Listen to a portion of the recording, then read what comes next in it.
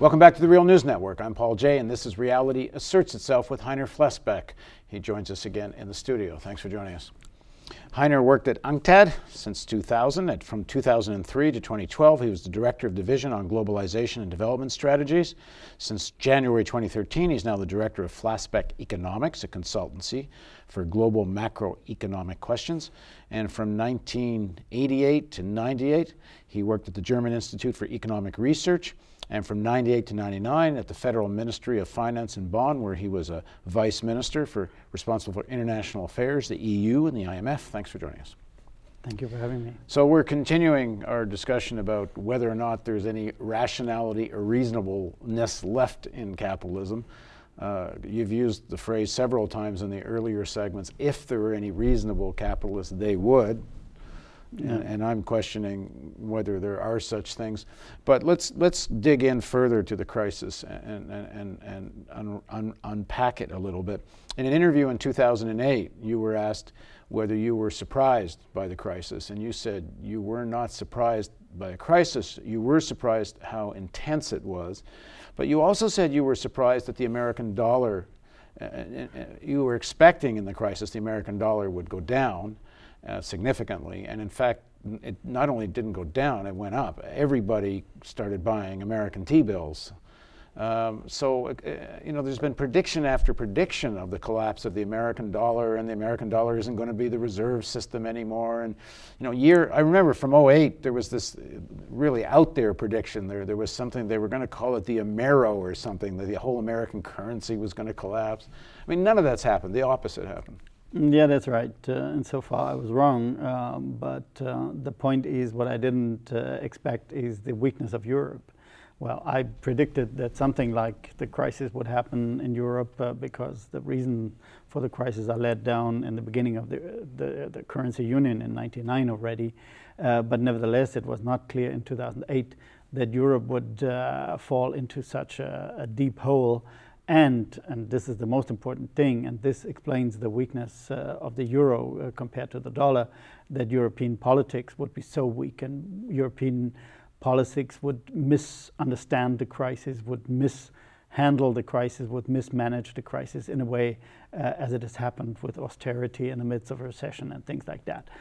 So that was clearly beyond my imagination. I couldn't imagine that something like that would happen, that the German finance minister would say in the middle of the crisis, we need austerity, everybody needs austerity. This is really absurd. But what we see now is that a certain weakness of the dollar.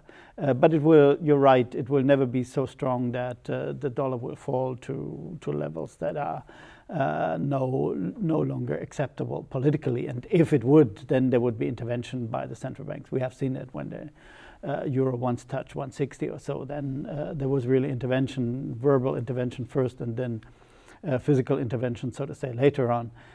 So for the world currencies, the scenario cannot be such that there are big movements. And even if there are sometimes irrational and big movements, then the central banks will step in. We have seen it with the Swiss franc. Swiss franc was rising against the euro and the dollar, and then the Swiss central bank at a certain point stopped it just by intervening.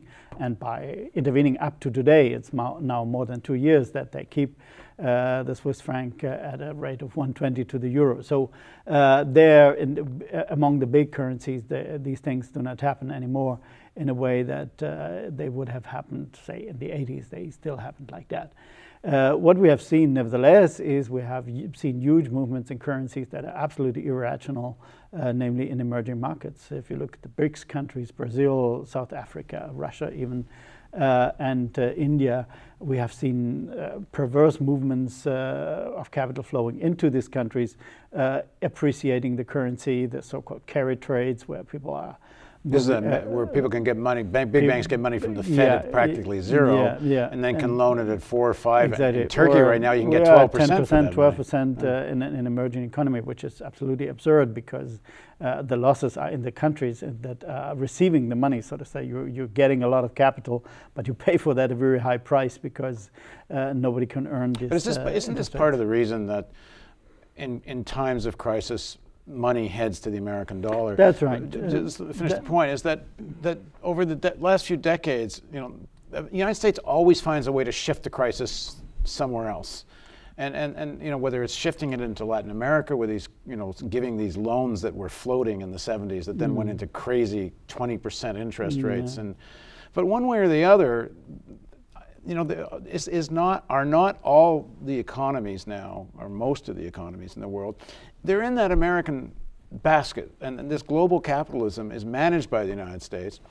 And they have to buy into it. And I know there's talk about other kinds of currencies and, you know, the Chinese trading with Latin America and using their own currencies, and there's little bits of that. Yeah. But the system seems so now dependent on American management that there just isn't another basket. Yeah, but you see, the silly point, so to say, the silly point that I have to make is that the American management of the crisis was much better than the European management. So this was the But it's also point. easier for them to do, too, given that's their currency. Well, no, Europe could do the same kind of policy. So Euro is, or has been a strong currency, despite it was not really competing the dollar in terms of reserve currency, but it was strong enough to do autonomous policy in Europe. And in fact, the Fed helped European banks. Yeah, but for a time. And the management, the overall management of the U.S. was superior to the Euro management. That's absolutely sure, because, well,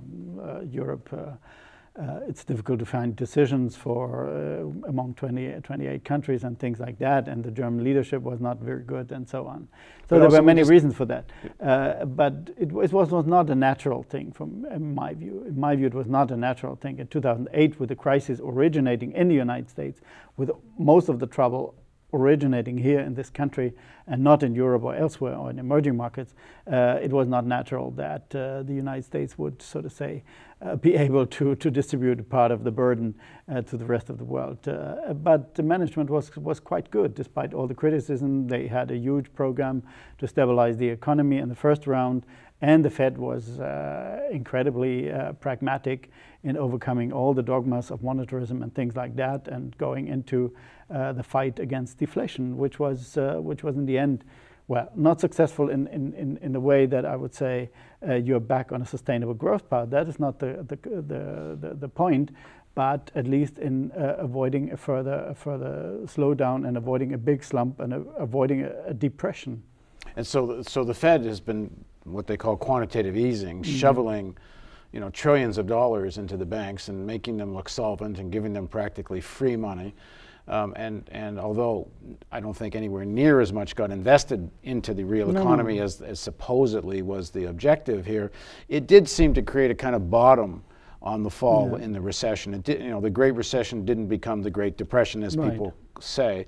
But how long can that mechanism work? I mean, they're essentially creating money. And making the banks look way more solvent than they really are, according to most people.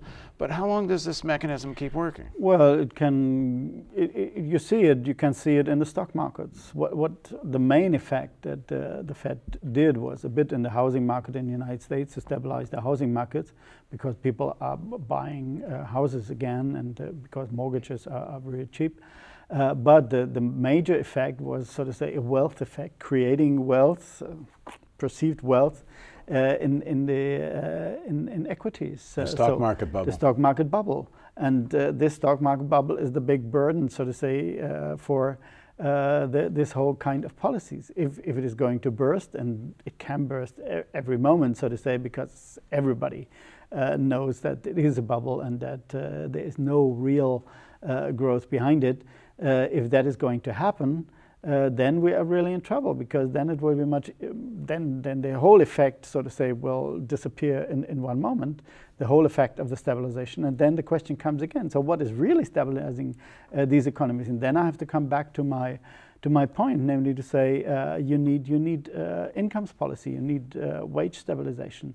You cannot go on with this imbalance in the labor market. Because, and we're going to dig into that more, but just to get this one point nailed, because if the market does crash and people don't believe this bubble any longer, the Fed's kind of out of tools. I mean, they've already got interest rates at historic. How much lower can interest rates go? No, then it's over. Then it's over. They cannot do anymore. That was the last instrument, so to say, the last weapon that they had, the last shot that they have, is to create wealth, perceived wealth, and in the hope that the people who own the equities feel richer, and feeling richer would incentivize them to spend more.